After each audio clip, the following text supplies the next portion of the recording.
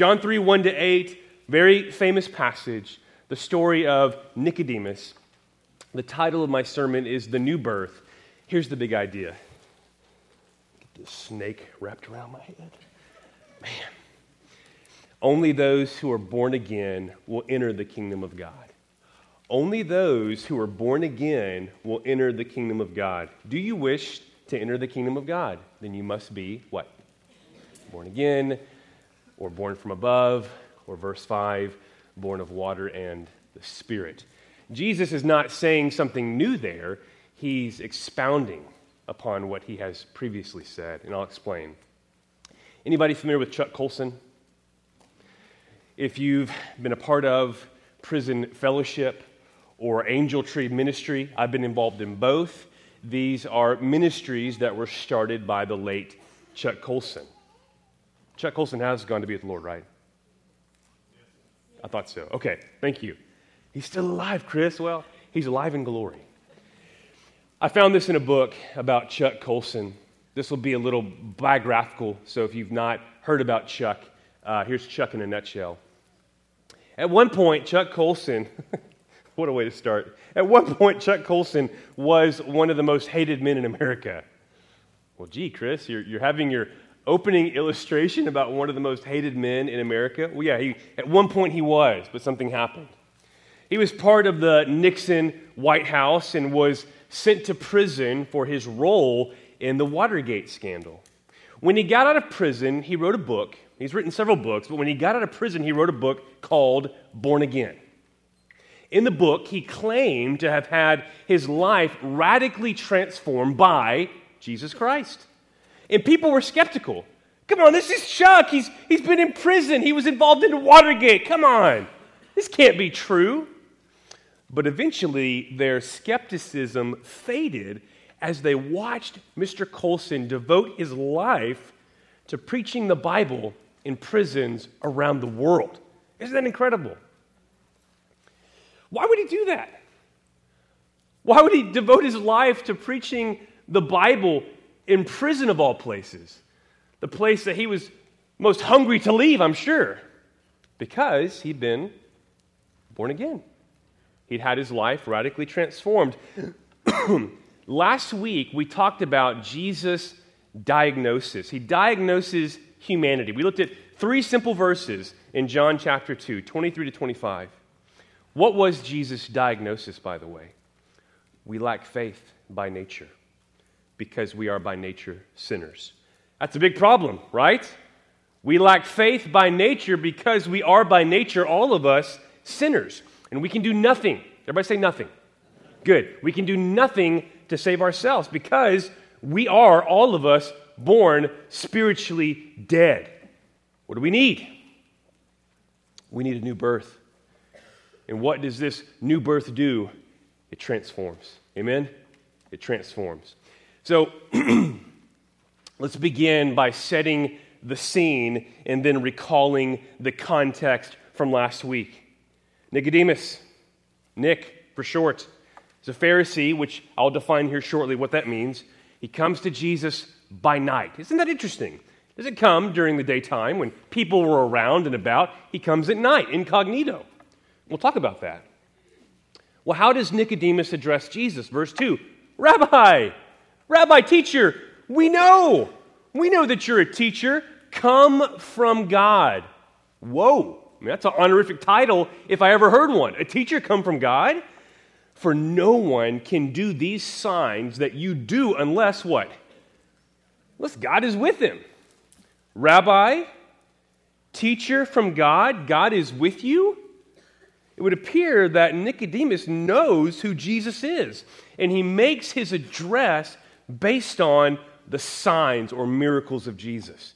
But recall the context. This is important. Recall last week. In our previous passage, what did we learn about Jesus? This is John 2, 23 and 24. Now, when he was in Jerusalem, Jesus, at the Passover feast, many believed in his name when they saw the signs he was doing.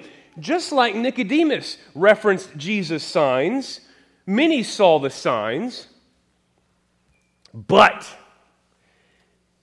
Jesus, on his part, did not entrust himself to them because he knew all people. All right, as we're going to see shortly in our passage, Nicodemus falls into the category of those whom Jesus does not entrust himself to.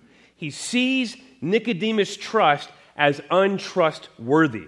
And this is brought to light in next week's passage, but I'll read this portion now, John 3:10-12. Jesus answered him, "Are you the teacher of Israel, and yet you do not understand these things?" Obviously, Jesus sees that Nicodemus lacks spiritual understanding. "Truly, truly, I say to you, we speak of what we know and bear witness to what we've seen, but you do not receive our testimony. If I've told you earthly things and you do not believe," so what does he lack? Faith. "How can you believe if I tell you heavenly things?" There's the diagnosis. It's interesting that Nicodemus comes at night. Some might wish to ask, "Man, Nick, what are you playing at, bro? Why are you coming at night?" I know why he's coming at night. Do you know why?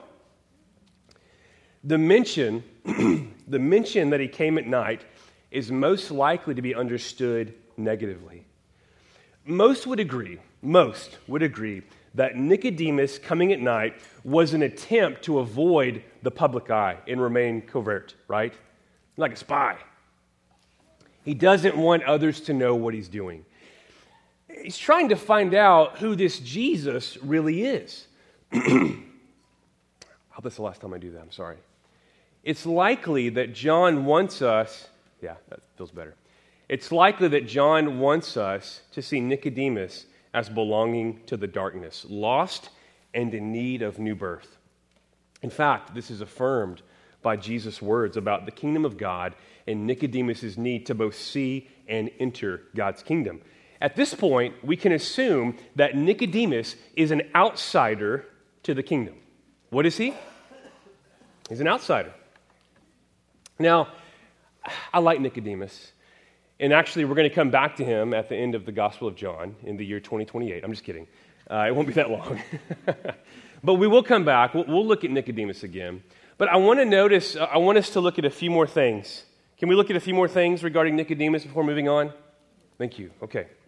First, Nicodemus is identified as a man of the Pharisees, a ruler of the Jews. Now, this is important. The Pharisees were strict interpreters of the law who controlled the teaching that was happening in the synagogues. They were Jewish teachers who were committed to obeying every command, every single command. They even established an oral tradition regarding how the law was to be understood and applied. They wanted to do everything necessary to prevent violating God's law. Now, given what we know about the Pharisees, right, they really do care about the law and its observance, we can assume that Nicodemus was there, probably sent on behalf of others to scrutinize Jesus, to make sure he wasn't teaching anything contrary to the law. And not only was Nicodemus a Pharisee, a teacher of the law, but a member of the Sanhedrin. Now, this is a big deal, okay? This was the governing body of the nation of Israel, and it consisted of 70 men, only 70 men, and it's likely that Nick is one of those 70. So he's in a position of power and authority. He's an important figure, but let's not forget who he's coming to. Who's he addressing? I mean, he can come with pomp. He can come with his pedigree, right? I'm a Pharisee. I'm part of the Sanhedrin, but this is the creator of heaven and earth. Let's not forget that. You think Jesus is impressed? No. So Nicodemus comes with flattery, assigning Jesus with these honorific titles. And this was common in this time, in this culture. When you were about to engage with an opponent, you would kind of heap on these honorific titles. Rabbi, teacher, come from God. We know that you couldn't do these things unless God were with you. And this is where Jesus takes over, revealing both Nicodemus's spiritual state and ours, and the solution to his problem and ours. You see, all of us can relate to Nicodemus. If you look at this story, the two main players are Jesus and Nicodemus. Who are we most like? Who do we resemble? Not Jesus by nature, but Nicodemus. If you said Jesus, this is one of those examples where that Sunday school answer, you got it wrong, okay? Because we don't. By nature, we do not resemble Jesus because, again, what is the diagnosis? We're all what? We're all sinners. So let's talk about Nick a little more. One brother writes, he's a moral Jew, a decent man who nonetheless falls short of regeneration. A lot of times we think we can enter God's kingdom because we're decent. We're morally upstanding. I come from a good family. I pay my taxes, right? I've always been fair. I've never cut corners, never, really. But anyway, okay, I'll give you that. But is that enough to get us entrance into God's kingdom? Say it with me in Spanish. No, good. So Nicodemus, he comes to Jesus on his own terms. He appears to have 1 foot in the world and 1 foot in the gospel. His knowledge of the law and his vibrant track record of keeping the law, it's not enough. It's not enough. According to Jesus, he still lacks understanding and faith and is thus outside of the kingdom. Now, last week we saw the king's requirement and the king's diagnosis. What does the king require? Faith. What do we lack by nature? Faith. The diagnosis, our trust is untrustworthy. This week we see, thankfully, and I mentioned this last week. I kind of left you at a cliffhanger. Sorry for that, but not really. This week we see the king's remedy to the problem. And what is the remedy? Again, if you recall, the king requires faith. That's too much alliteration, even for me. And yet, the problem remains, we are naturally faithless. We are naturally spiritually dead. And let me ask you this question. What can the dead do? Absolutely nothing. Therefore, what do we need, friends? If we're faithless by nature, and we can't believe by nature because we're spiritually dead, what do we need? Well, I have 1 point this morning. How does the king answer our diagnosis? Point number 1, which is really our only point, the king's remedy. The king's remedy. Verses 3-5. Jesus answered him, Amen, Amen, which is truly, truly. Truly, truly. Why would he say it twice? I'll tell you in a minute. Because if Jesus says it, it's doubly true. No, it's his authority. It's his weight, right? What I'm about to say, it carries absolute weight because he's absolute. Amen? Truly, truly, I say to you, unless one is born again, he cannot see the kingdom of God. Nicodemus said to him, how can a man be born when he's old? What is going on here, Jesus? Can he enter a second time into his mother's womb and be born? That's strange. And now Jesus is going to clarify. He's not saying something different. He's clarifying. Truly, truly, I say to you, unless one is born of water and the Spirit, he cannot enter the kingdom of God. So I want us to look at a few things here. You ready? I want us to look at what, how, and why. The what and the how and the why of the new birth or regeneration. I'm going to use those two terms, new birth and regeneration, interchangeably. But I want us to look at the what, the how, and the why of the new birth. What is the new birth? How does it happen? Why is it necessary? What is it? How does it happen? Why is it necessary? I bet all of you can answer why it's necessary. What does Jesus say? You can't see nor can you enter God's kingdom unless you're born again. That's why it's necessary. What's at stake? Our eternity. God's kingdom. So let's start with what is the new birth. To begin, it's from God. And we see this in verse 3. Jesus answered him, truly, truly, I say to you, unless one is born again, he cannot see the kingdom of God. Now, everybody say born again. Okay, so listen, this is good. That word again, you see it in the ESV, which I typically preach from. It's the Greek word anothen, and it means, or it can mean, depending on the context, from above. So let's read it that way. And you probably have a note in your Bible, a footnote, and it'll say from above at the bottom. Truly, truly, I say to you, unless one is born from above, he cannot see the kingdom of God. Jesus is saying, you must be born from above, meaning that the new birth has its source in heaven. It comes from God. It's God's doing. Paul affirms this. Romans 9:16. So then, it depends not on human will or exertion, but on God. Salvation is God's doing from beginning to end. Amen? It doesn't depend on human will or exertion, but on God who has mercy. Recall Jesus' words in John 6:44. No one, everybody say no one. Okay, this is an all-encompassing statement. No one can come to me unless the Father who sent me draws him. And finally, recall Jesus' words in Mark 10:24-27. This is after his interaction with the rich young man. Children, how difficult it is to enter the kingdom of God. It is easier for a camel to go through the eye of a needle than for a rich man to enter the kingdom of God. And they were exceedingly astonished and said to him, then who can be saved? Jesus looked at them and said, with man, it's what? It's impossible, but not with God, for all things are possible with God, including salvation. All right, this will be helpful. I'll put this in your notes. The new birth is something that the Lord, you're going to have 3 points here, 3 P's, the Lord sovereignly promises, provides, and performs. I'm going to call this the 3 P's of the new birth. The new birth is something that God sovereignly promises, provides, and performs. Let's start with promises. God promises the new birth in places like Ezekiel 36:25 and 27, and also Jeremiah 31:33. I want to look at Ezekiel 36. Will you look at this with me? Ezekiel 36, and I want you to pay attention to the subject. Who's the one doing the action? I will sprinkle clean water on you, and you shall be clean from all your uncleannesses. And from all your idols I will cleanse you, and I'm italicizing it with my voice.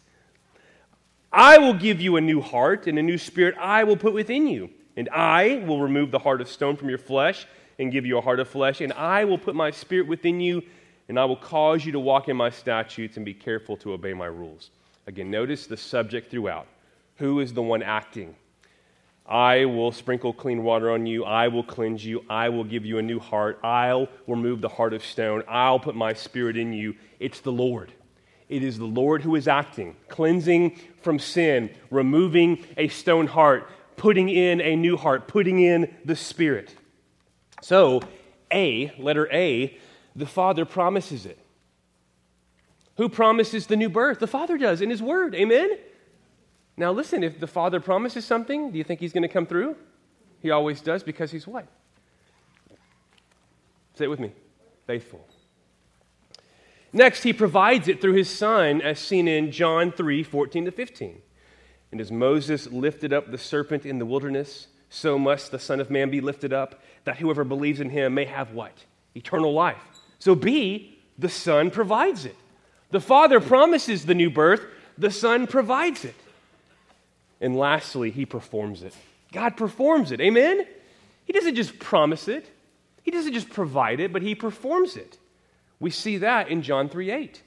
The wind blows where it wishes, and you hear its sound, but you don't know where it comes from or where it goes. So it is with everyone who is born of the Spirit. So see, the Spirit performs it. The Father promises it, the Son provides it, the Spirit performs it. Simply put, the new birth, everybody say new birth. It's really important, by the way. Who wants to enter God's kingdom? We better know what this is, right? The new birth is something that happens internally, but has its source externally, meaning it happens inside of us, but it comes from outside of us. Again, it's God's doing, and He must do it. Can I talk about Spider-Man? Only the kids are excited. Maybe some of the adults as well. Yeah. Pastor Dave. I've always liked Spider-Man, and here's why. And this is true of a lot of superheroes, but Spider-Man wasn't born Spider-Man, okay? He wasn't born in a web. He was born a normal kid in New York City. He was sharp. But what happened to make Spider-Man, to make Peter Parker Spider-Man? Something outside of him, right? He was bitten by a radioactive spider which transformed him from the inside out. That's a clear picture of the new birth. Something has to happen outside of us, entering in us, changing us from the inside out. Are you saying we're like Spider-Man? Kind of. Let me examine our two main verses. It's called an illustration, so. We have a progression of thought in verses 3 and 5. Jesus answered him, "Truly, truly, I say to you, unless one is born again, he cannot see the kingdom of God." And then verse 5, Jesus answered, "Truly, truly, I say to you, unless one is born of water and the Spirit." Now, he said something different here, but again, he's not saying something different. He's not introducing a new thought. He's what? He's clarifying. So again, if you're taking notes, I would underline born again and maybe write in parentheses born from above, because that's what the word means, and then connect it to born of water and the Spirit, because to be born from above is the same as being born of water and the Spirit. Jesus begins with the formulaic expression, truly, truly. What does this mean? Again, it's used to express authority, the trustworthiness of Jesus' words. And this fits well with the previous passage. We saw in John 2, 23 to 25, that Jesus did not entrust himself to people. Why? Because they were untrustworthy. Jesus, on the other hand, who says truly, truly, is what? Ultimately trustworthy. His words can be what?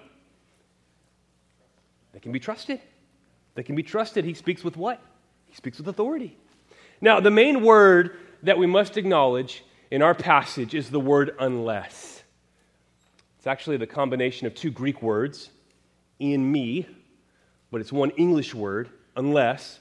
What does the word unless convey? Jesus is saying, this cannot be true. This cannot happen unless this is true, unless this happens. If the first thing's not true, then the second thing won't happen. What? If one is not born from above, if one is not born of water in the Spirit, they will have no place where? In God's kingdom. Now, I thought this was pretty interesting. Notice what Jesus is saying here. He's matching Nicodemus. Nicodemus said, "Rabbi, we know that you are a teacher from God, for no one can do these signs unless God is with him." Okay? So what does Nicodemus acknowledge? Nobody could do what you're doing, Jesus, turning water into wine and such, unless God were with him. And Jesus responds by saying, "Truly, truly, I say to you, unless one is born again or from above, he cannot see the kingdom of God." Jesus is saying this. Yes, it's true. Unless God was with me, I could not be doing the signs that I do, and unless one is born again, that person cannot enter God's kingdom. Now, that seems like a strange response. One scholar has written, the Lord answered not Nicodemus' words, but his thoughts, his heart. What did we learn last week? What does Jesus see into? What does he know? He knows what's in a man. He knows our what? He knows our heart. He knows our need. He knows our greatest need. He speaks to Nicodemus' heart, addressing his greatest need, a need that Nicodemus himself was unaware of. You see, Nicodemus came to Jesus as a Pharisee, as a leader of the Jewish ruling council. He was resting in his pedigree. He was resting in his ethnicity. But Jesus saw his what? Can we fool Jesus? No. What did Jesus see? His heart. Again, everyone else would look at Nicodemus and say, there he is. That's the guy. That's the kind of guy I want to. He has his whole life together. He's a Jewish teacher. He's part of the ruling council. He's the man. And Jesus says, no. He's outside of the kingdom because I know his what? I know his heart. And what does he need? He needs a new birth. What does Nicodemus need, friends? What do we need? A new birth. Nicodemus was spiritually dead and needed to be made alive. Now, before we unpack the new birth, let's first look at what's at stake here. Jesus states that unless one is born again or from above and born of water and the Spirit, then one cannot see or enter the kingdom of God. One's entrance into God's eternal kingdom is at stake here. Is this significant? It's huge. First, what does the kingdom of God refer to? It's talked about a lot in the Bible, and not just in the New Testament. What does the kingdom of God refer to? Well, Simply put, if you're looking for a simple definition, which is great, I love simple definitions. The kingdom of God refers to God's saving rule over his people. God's saving rule over his people.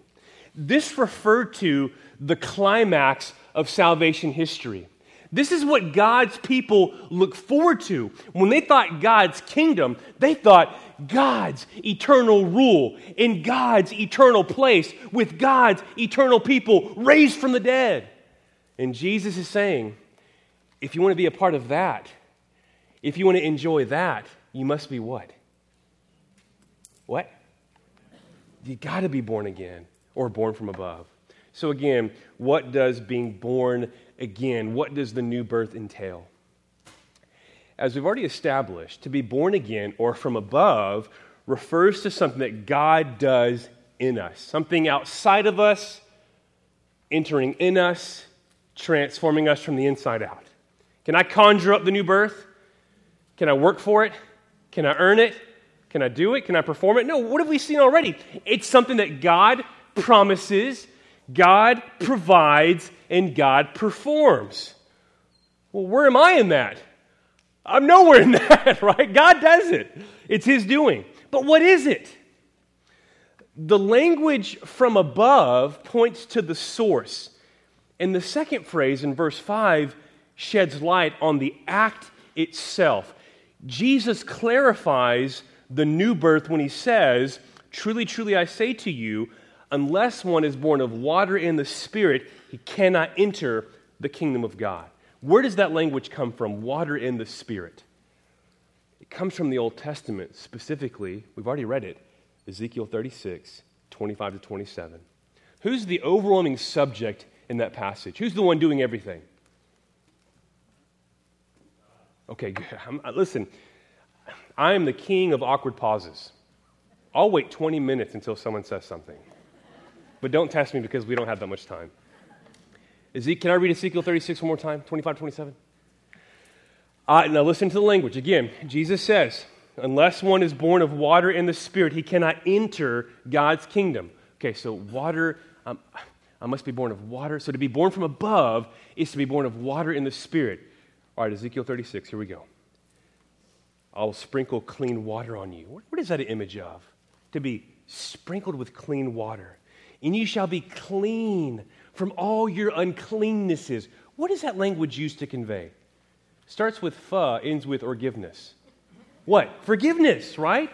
And from all your idols I will cleanse you. Verse 26, I'll give you a new heart, and a new spirit I'll put within you. And I'll remove the heart of stone, and I'll give you a heart of flesh. And I'll put my spirit in you, and I'll move you to follow my decrees and be careful to keep my rules. This passage is a reminder of what the gospel does or provides. It provides, everybody say forgiveness. It provides forgiveness as described in the language of sprinkling with clean water. And it provides transformation. Everybody say transformation. Okay, so we got forgiveness, transformation. Transformation is described using the language of a spiritual heart transplant in the giving of the Spirit. Ezekiel 36 represents God's new covenant promise. This is what Jesus died to provide. That rhymed on purpose, so you don't forget it. This is what Jesus died to provide. Recall Jesus' words in Mark 14:24 at the Lord's Supper. Mark 14:24. And Jesus said to them, "This is my blood of the covenant." What I'm doing at the cross is going to secure the new covenant promise, which is forgiveness and, what's that T word? Transformation. His blood, his death functioned to secure the promises of the new covenant. What Jesus wants us to see is that the application of his saving work is by the Holy Spirit. As we've already seen, this saving work is promised by the Lord, provided by the Lord, and performed or applied by the Lord. So to be born again, the new birth, refers to God's inner work of cleansing and renewal that is necessary for entering into God's eternal kingdom. Again, how is it applied? This we have in verses 6 to 8 of John 3. That which is born of the flesh is flesh, and that which is born of the Spirit is spirit, okay?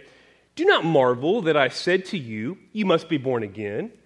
The wind blows where it wishes, and you hear its sound, but you don't know where it comes from or where it goes.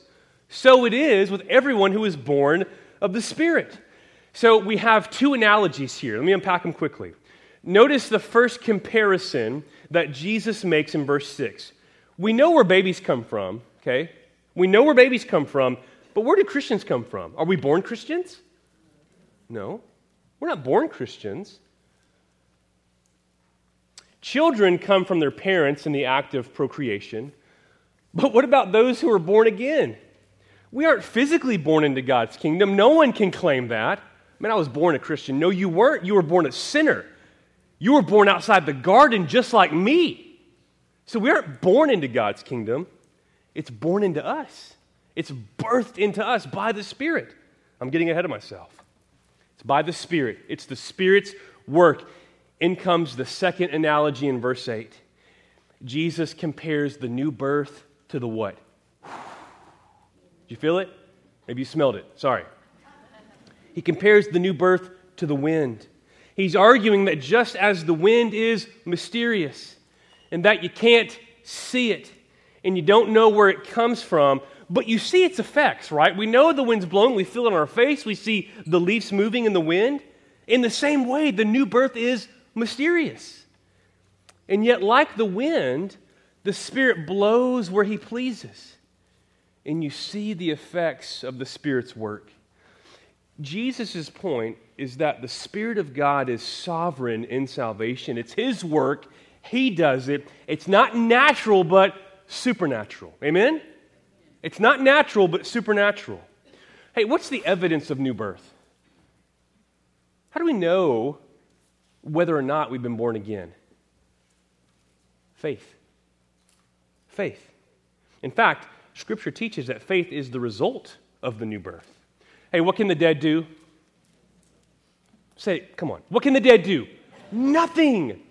Therefore, in order for dead sinners to trust in Jesus for forgiveness and eternal life, they must first be what? Born again. Listen to 1 John 5:1. Everyone who believes that Jesus is the Christ has been born of God. Notice the order there. It's intentional. Everyone who believes has been first what? Born of God.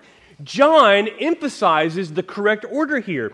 Those who believe are those who have been born of God, meaning being born of God precedes or comes before our faith.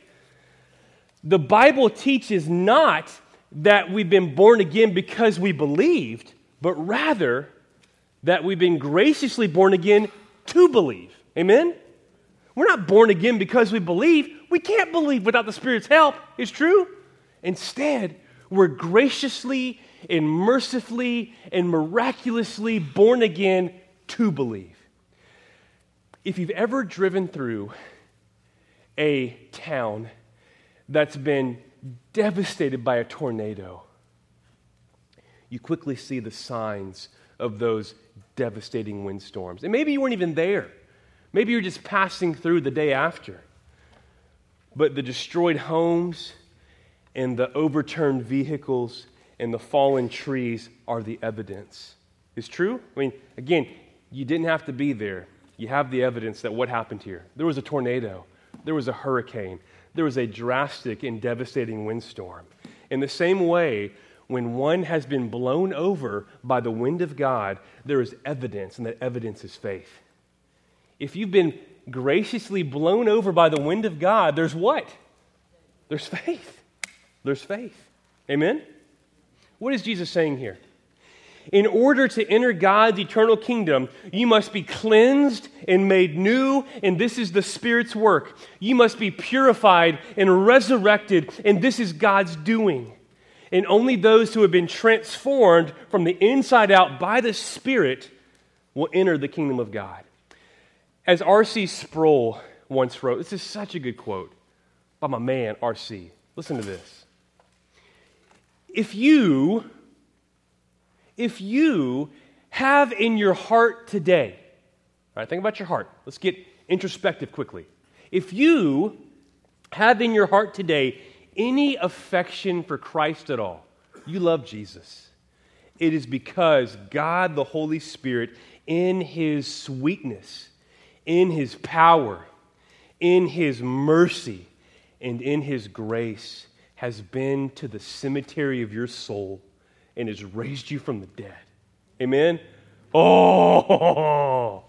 Has He been to the cemetery of your soul? I hope He has. Because if He has, what shows? What's the evidence? Faith. Faith.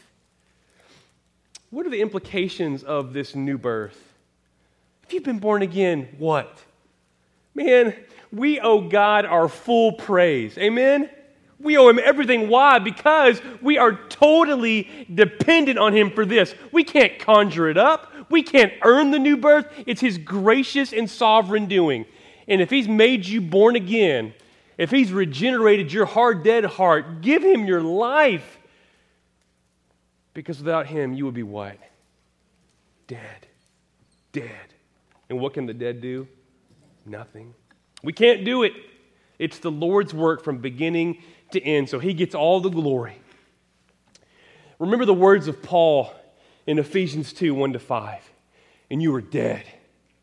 You were dead, Paul writes, in the trespasses and sins in which you once walked, following the course of this world, following the prince of the power of the air, the spirit that is now at work in the sons of disobedience, among whom we all once lived in the passions of our flesh, carrying out the desires of the body and the mind, and were by nature children of wrath, like the rest of mankind. That was all of us, our state before Christ, dead spiritually, in league with Satan.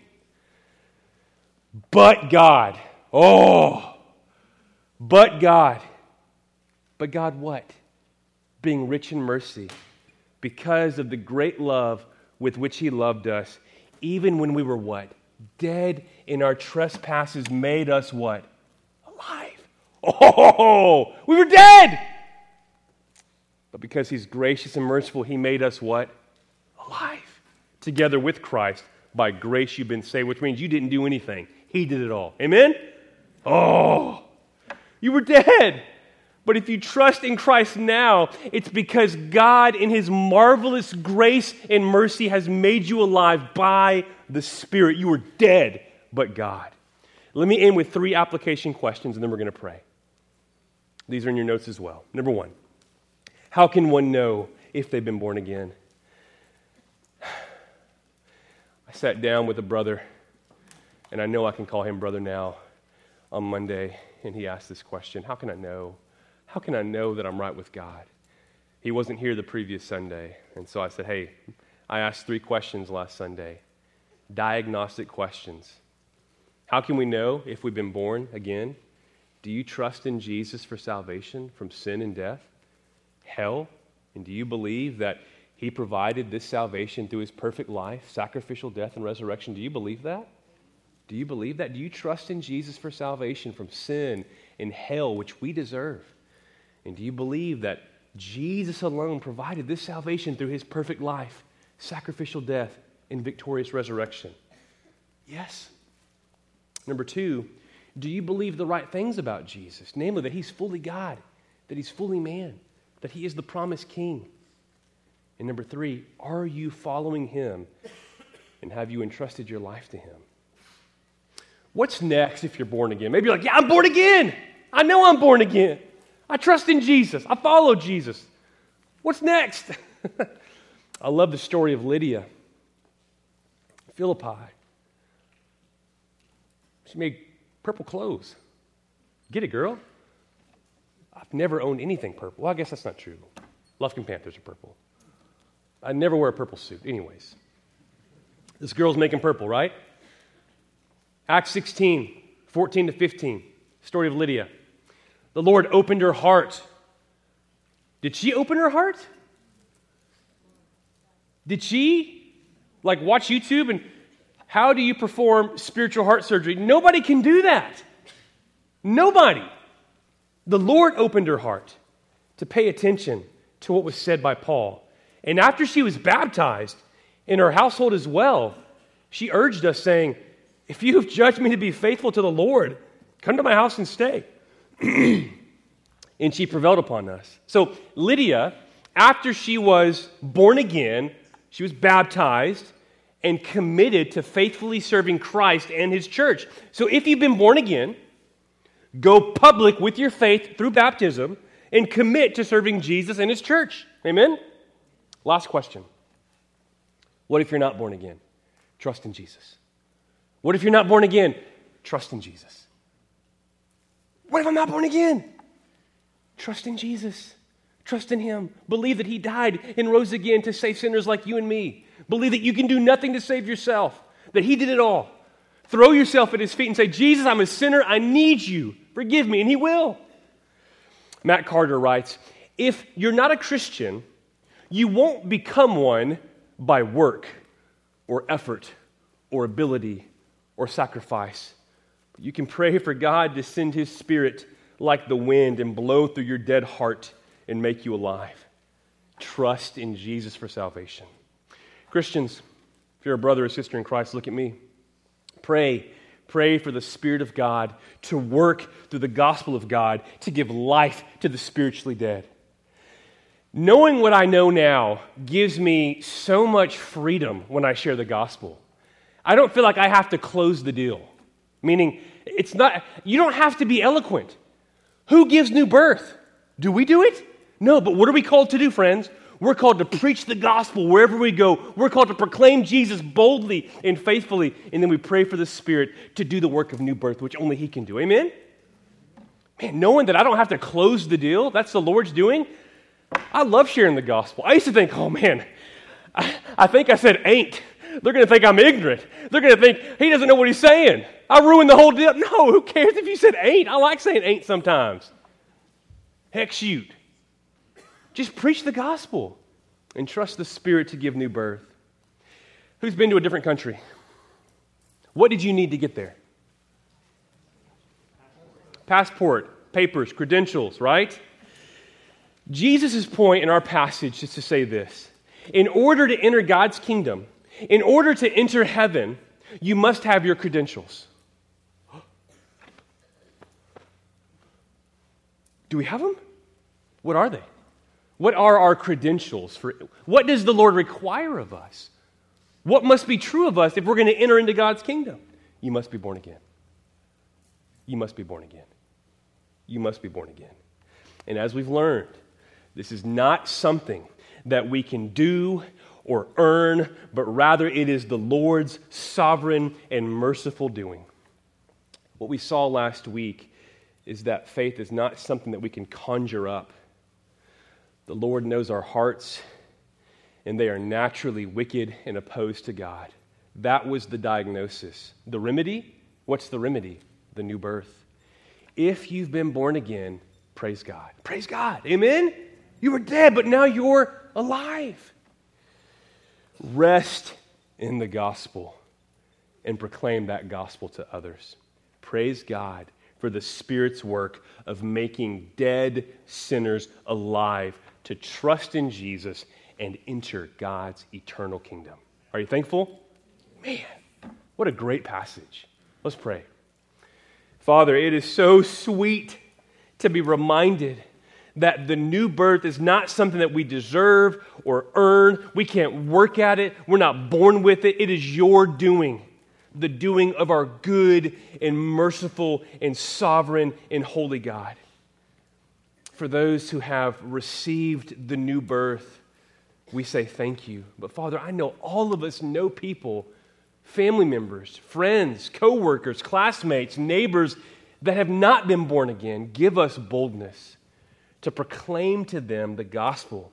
Remind us of what Paul said in Romans 1:16. I'm not ashamed of the gospel because it's the power of God for salvation for all who believe. Father, may we be armed with that powerful message, proclaiming your gospel and praying for your Spirit to give new life to those who are spiritually dead so that they can behold Jesus and believe in him and follow him. And we ask these things in Jesus' name. And all God's people said,